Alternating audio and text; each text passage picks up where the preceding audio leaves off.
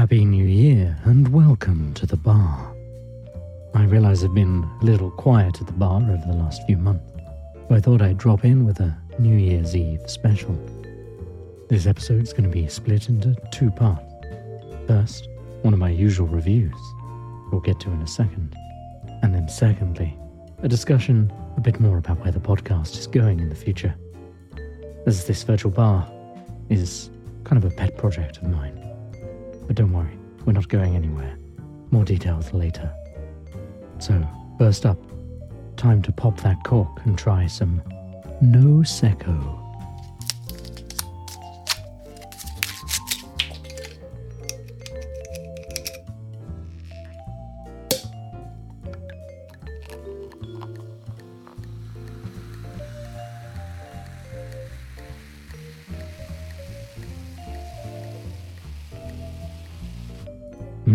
Now to taste it. Like with a lot of low alcohol drinks, there is a slight over-sweetness. It's not quite as dry as champagne or even as a dry Prosecco. It doesn't also have that kind of medium sweet you'd expect from a sweeter Prosecco. In fact, it's almost Schiller-like. Interesting because Schiller, of course, is a soft drink that is often used as a substitute for wine. It's a fizzy white, red or rosé grape juice. This does look a bit more like Prosecco in the glass, very realistic. However, despite its Moorishness, but it is as good a replacement. I suppose it is slightly more adult, despite Schiller being used as the adult soft drink. You can't see me doing the air quotes there, but I'm sure you catch my meaning. Continues to bubble long after Schiller would probably have finished, with the small bubbles that are more indicative of champagne or Prosecco, so I suppose, once again, it's a very good facsimile. I'm unsure if I would drink it when there are better alternatives that are non-alcoholic. Now, perhaps the thing I need to try with this, check out Instagram for more, as I will give that a go tomorrow with leftovers, is try and make some kind of cocktail and see if that affects the balance, a bit like with the sangria episode at the start of the year. Either way, I think it's fair to say that I'd rather have something designed for its purpose. It slightly reminds me of when the first low-alcohol beers came out. They didn't really taste like beer. There was something slightly off about them.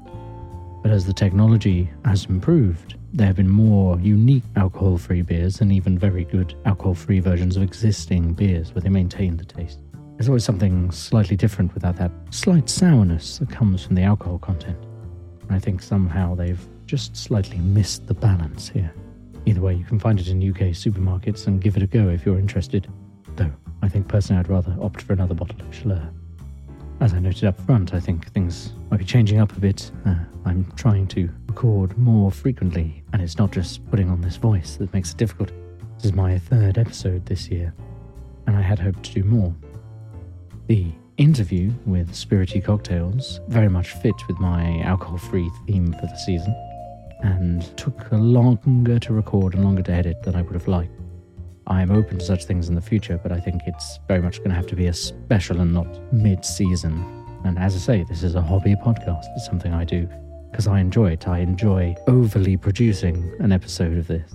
Not only is it background music, but I would say it probably takes 10 times the length of the final episode in editing time at the very least. It isn't like when I started a podcast that I can just bash out of an evening once I've made a quick cocktail.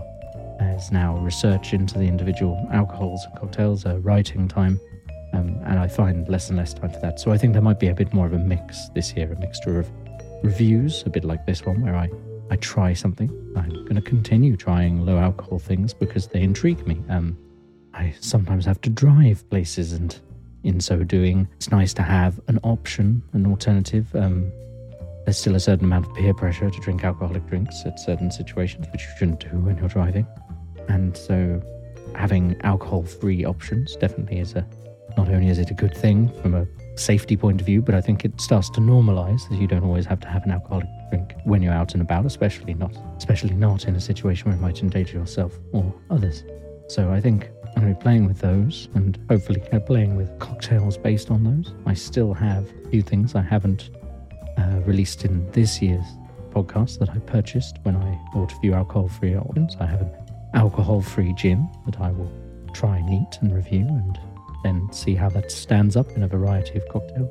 And hopefully that means a few more frequent episodes. And then alongside, I will still continue to have the longer form episodes where I take a deep dive into a particular spirit. So I have a new reading material with which to give myself maybe some more in-depth information.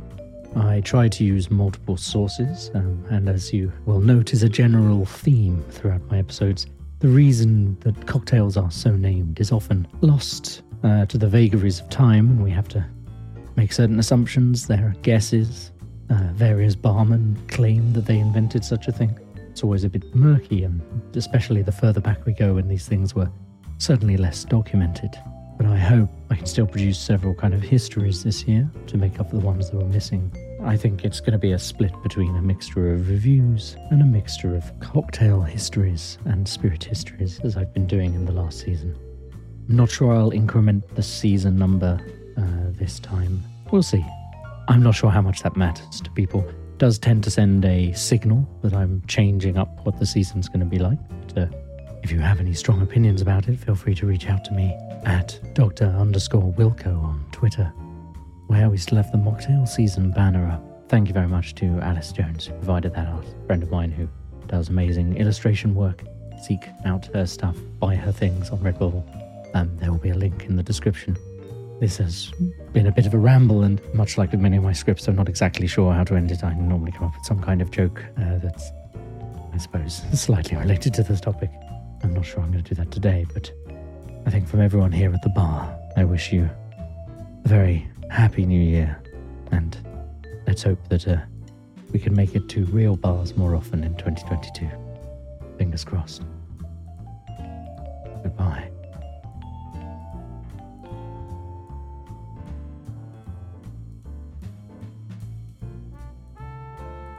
Dr. Wilco's Campaign for Better Beverages is a production of Tinker Tailor Soldier Sponge Productions. It was researched, written and produced by Dr. Wilco. The mocktails were mixed and drunk by Dr. Wilco. The music was George Street Shuffle, licensed under Creative Commons by Attribution 3 by Kevin MacLeod of Incompetech.com. You can support this podcast on Patreon via the show notes and the website, drwilco.org/Patreon.